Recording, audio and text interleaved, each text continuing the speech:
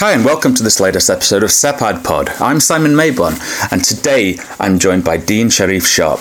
Dean is an LSE Fellow in Human Geography at the London School of Economics and Political Science, working in geography and the environment. He was previously a Fellow at the Aga Khan Programme for Islamic Architecture at MIT and the co-director of Terraform Centre for Advanced Urban Research. He's the co-editor of Beyond the Square, Urbanism and the Arab Uprisings, and Open Gaza, Architectures of Hope. I'm delighted that he's here today to talk to us about a number of really interesting points of space and geography and urban politics. So it's an absolute pleasure to welcome Dean to the show. Dean, thank you so much for joining us. Thank you, Simon. It's great to be with you. Thanks for having me on. Oh, it's a pleasure. I'm really looking forward to this. I've recently discovered your work, which has been really, really stimulating, really provocative.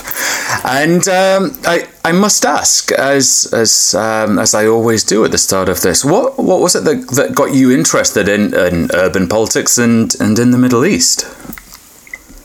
As I'm sure everyone tells you, it's a long story. Yes. I'll try and do a shorter version. I mean, on the one hand, and maybe a more romantic view, is that it starts in the 1950s, with long before my birth. I was going to say, I didn't think you were that old, but yeah.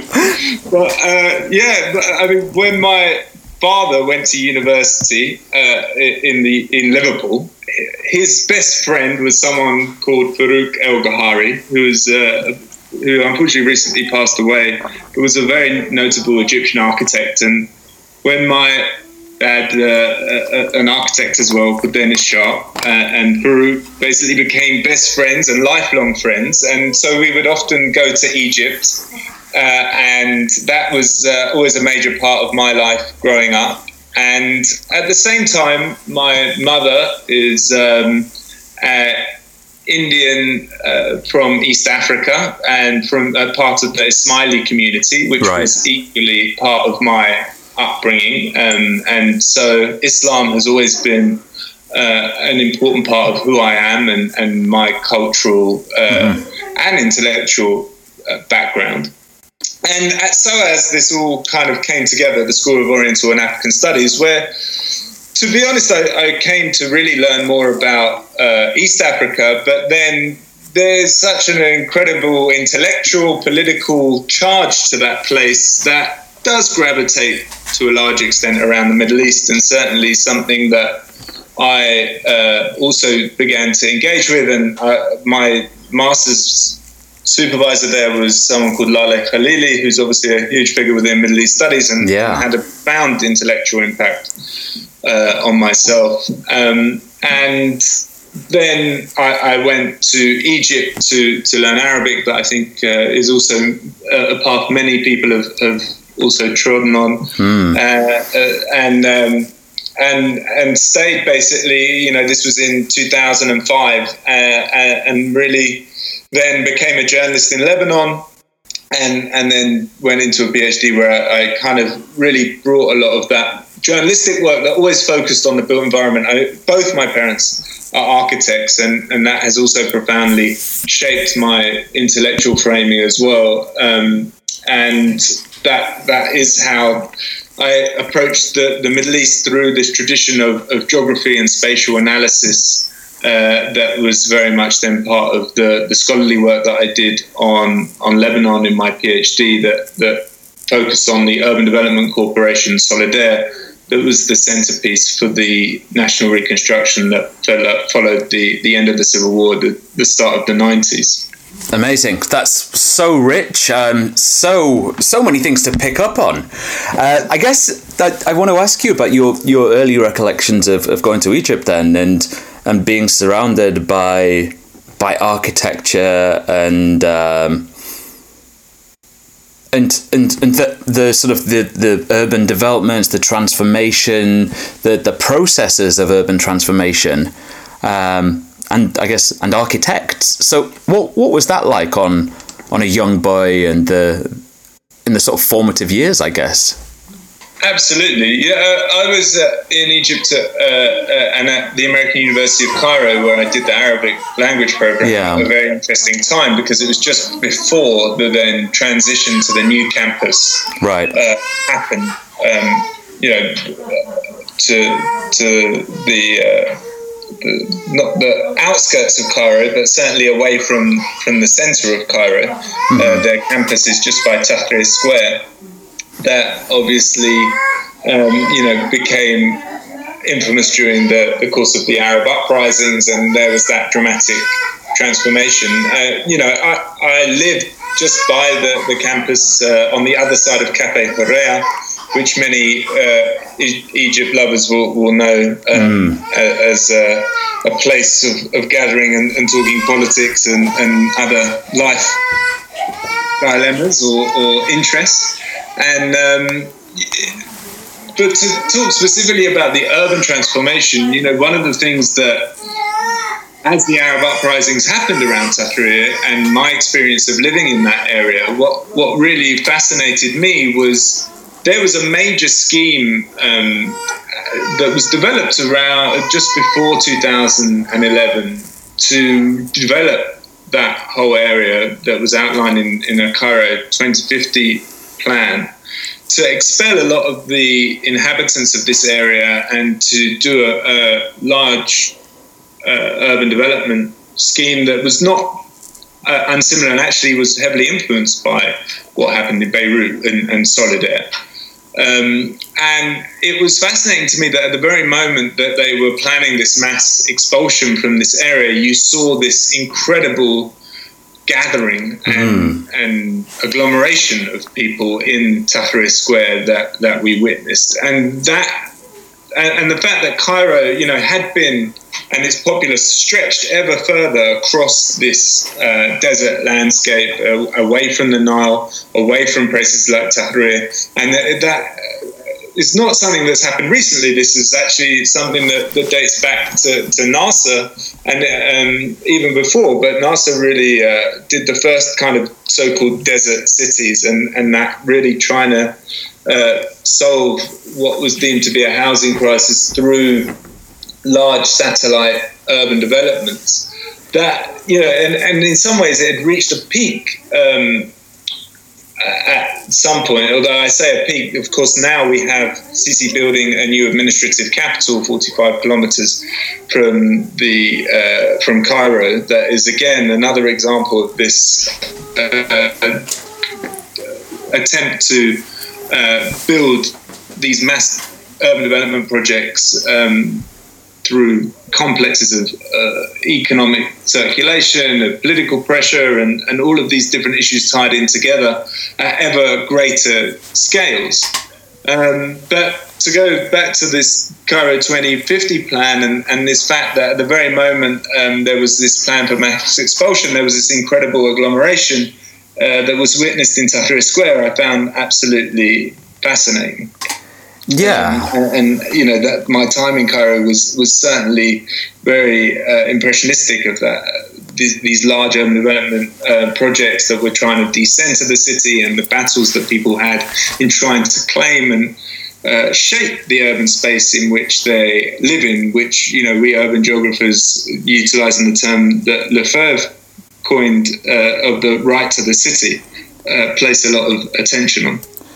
Well, you flagged up this key term put forward by Lefebvre, and also identified yourself as an urban geographer. And for some of our listeners, that will, of course, both of those will be incredibly familiar. But for those that aren't aware of the discipline or the maybe a collective of urban geographers, what is it what does it mean to be an urban geographer? What is it that urban geographers do? It's always amazing how the simplest question can be so difficult to answer. Sorry.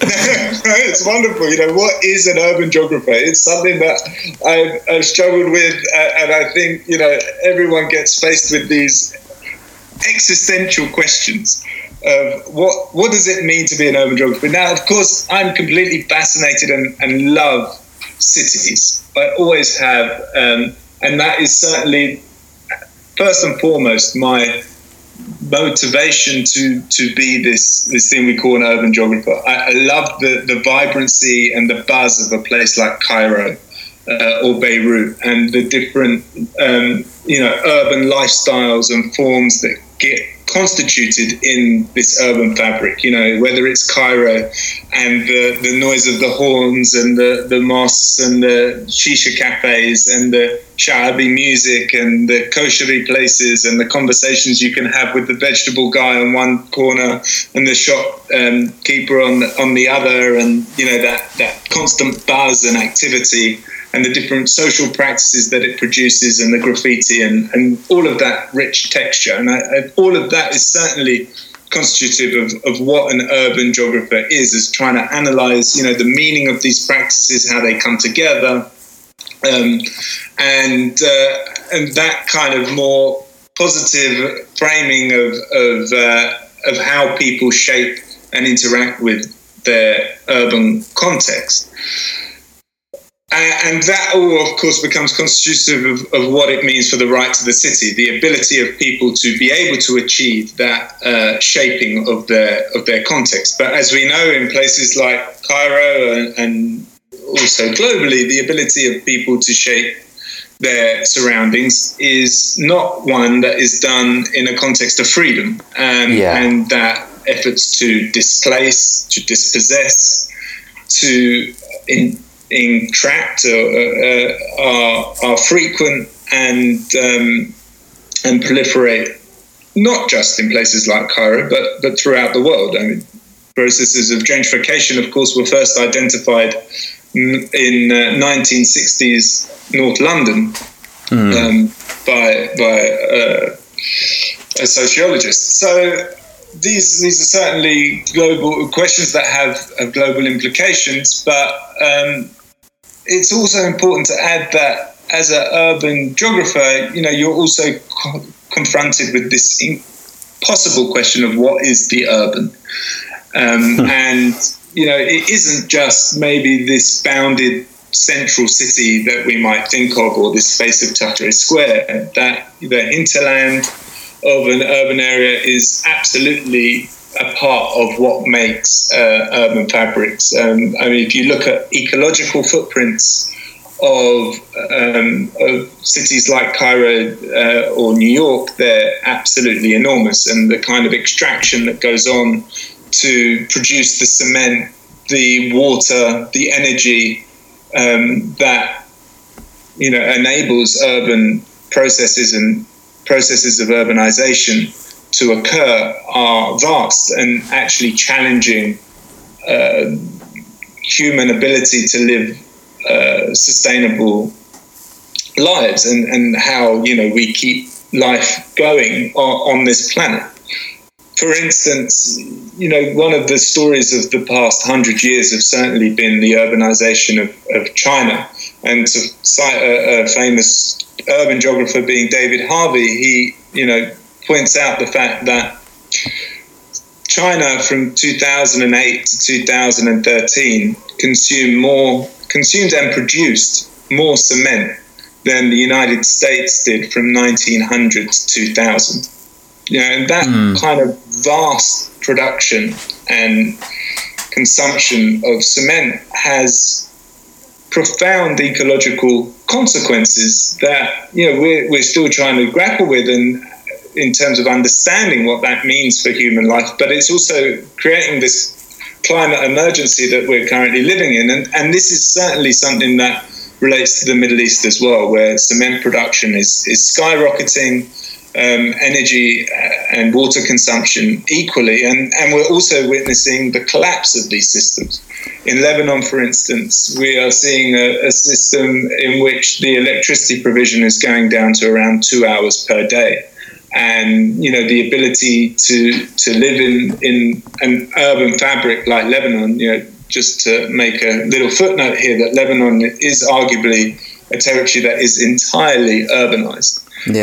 Is becoming increasingly difficult with the erosion of, in Lebanon we have the collapse of the waste municipal waste system, collapse in electrical systems with, as I noted, only 2 hours a day, and the threat of complete blackout shadowing the country constantly. The provision of water, and potable water, is becoming ever increasingly desperate. And then also, of course, within that, really marked uneven geographical landscapes being produced. So you have a case of Solidaire, where there are autonomous sewage networks, electricity networks, and other kind of basic urban services, and then also a landscape created by some of the greatest architects in the world, from Norman Foster to Zaha Hadid, and then surrounding it is an urban landscape that is increasingly eroding and corroding. So there's so much in there to pick up on, and we certainly don't have time to delve into many of those, unfortunately, because the environmental, the waste management, the electricity, the architectural are all really fascinating questions in Beirut, let alone anywhere else. But I guess what you've just done in a really, really stimulating manner is highlight the myriad different things that urban geography does. So thank you for doing that in such a stimulating way. I have so many questions to pick up on from that, and I think maybe looking at Beirut might be quite useful in this sense, because the sort of the interaction of those things that you've just listed, the architectural design, the heavily urbanized nature of life in Lebanon, the environmental concerns, the electric concerns, the ecological concerns, while they are issues in and of themselves, they're also fundamentally political. So all of this strikes me as being intersectional and fundamentally political, let alone focusing on space, time, geography. Absolutely, they're political, and I think it's trying to really place a focus on how space is politics and time, and how those intersect. I mean, to maybe ground those questions into politics, and in some of the work that I've been doing of late, is really trying to look at reconstruction debates that are raging at the moment in Lebanon in the aftermath of the 2020 August 4th explosion that happened in the port. This is resulted in Lebanon facing yet another reconstruction in this immediate downtown area since the 1970s. I think this is the sixth reconstruction project, the fourth reconstruction project, large-scale reconstruction project that this area has faced, and sick for the country as a whole. From the Civil War, you had proposals for the reconstruction after conflict in 1977, then another one in 1981, and then the final kind of reconstruction that happened with Solidaire. And now we're faced with the port explosion, and you can look at how oftentimes the reconstruction process in and of itself, because of politics, and how politics becomes so central, becomes a means through which conflict is pursued through other means. So, for instance, you've had the CDR, the Council for Development and Reconstruction, be a central mechanism through which warring parties are being able to conduct extractive politics, to siphon off large sums of public money to various factions and elite reproduction mechanisms.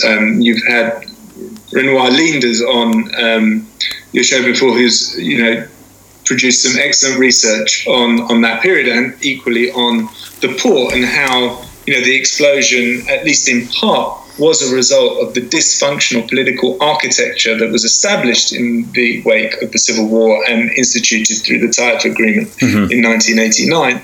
And the kind of power sharing mechanisms that resulted in such a lucrative site like the port being, again, a political institute of certain form of politics that enabled dysfunction and conflict to flourish, and an extractive logic to be embedded that then devastated the whole city of Beirut and country, and how then reconstruction must not be thought of only in terms of replacing windows or rebuilding roads, but how reconstruction is first and foremost a political act. And those political structures that are absolutely forefront and central to be placed. So that means that organizing professional associations,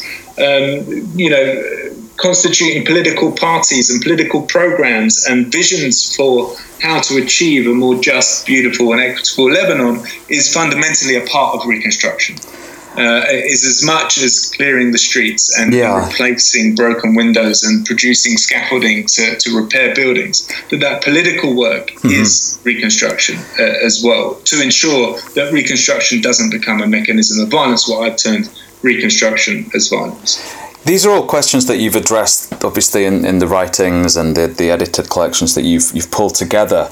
So I would urge people to get hold of them. But I wonder if you can perhaps just say a little bit about that reconstruction as violence and the sort of the political issues with regard to urban geography, with regard to Gaza, because you've done some fascinating and really important work on Gaza recently. If I remember correctly, there was an online event in the past week or two on Gaza. So I wonder if you could just say a little bit about that, because it strikes me that there's not so much reconstruction as violence here, but it's certainly a regulation of space and a regulation of the urban geography which acts as violence.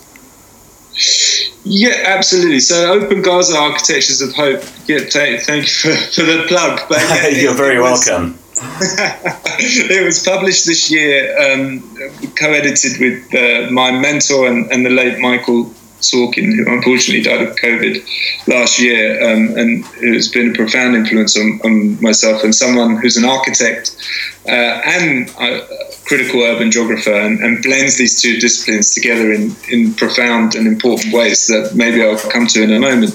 But to say that reconstruction as violence, let me just take a step back to explain and the importance of urban geography and what it can offer, I think, to also those from political science and so on.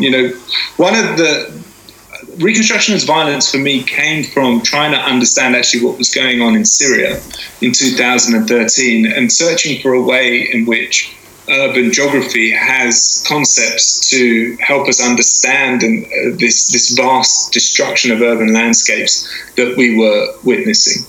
And so I came across this term herbicide that's actually also been utilized by political theorists that's understood as the deliberate destruction of the built environment. And people like Stephen Graham have really, and Martin Coward have done important works in trying to grapple with what we mean by herbicide. And then I added to this in a chapter that I produced as part of this edited volume, Beyond the Square, that I did in 2016. And I understood herbicide as not, and urban violence more broadly, as not just the destruction of the built environment, but also how the construction and organisation or urban planning of the built environment can be very much caught up in conflict, and that we mustn't just think about urban violence as this destructive act, but how the construction and urban planning of the built environment can be very much a part of conflict. Yeah. And then, of course, this got to this term of the reconstruction as violence. And as we see now, some years later, the debates around reconstruction raging in Syria. And this now is an edited volume I'm working on with the Syrian architecture historian Nasser Rabat and some of the work that I was doing at MIT. But also equally in Gaza, we see, the Gaza reconstruction mechanism. That was a tripart agreement between the UN, Israel, and the PA, also becoming a mechanism through which the control of certain materials and flows of goods and people become a way not to reconstruct in any normative sense of working towards a post-conflict era or to rebuild something that was previously destroyed, but actually as a part of a mechanism of violence, of dispossession and extraction. But I must have to put a caveat here and say that the book, Open Gaza Architectures of Hope, while trying to examine the extractive logics and questions like reconstruction of violence, was also trying to, and I hope does, shift the analytic through which we understand a place like Gaza. And not just look at it for its scenographic horror, but also to look at the ways in which people in this very real context of oppression are able to be productive, imaginative and agentive agents of their own present and future. And to just really emphasize the fact that there was also a book of architectures of hope, and to emphasize the fact that, Gazans, despite the context in which they're in, are able to produce incredible works of art, housing, and generative aspects of their life worlds. Yeah, I think that sense of hope is what really struck me, because it's so easy to get bogged down in the depressing, dark, negative,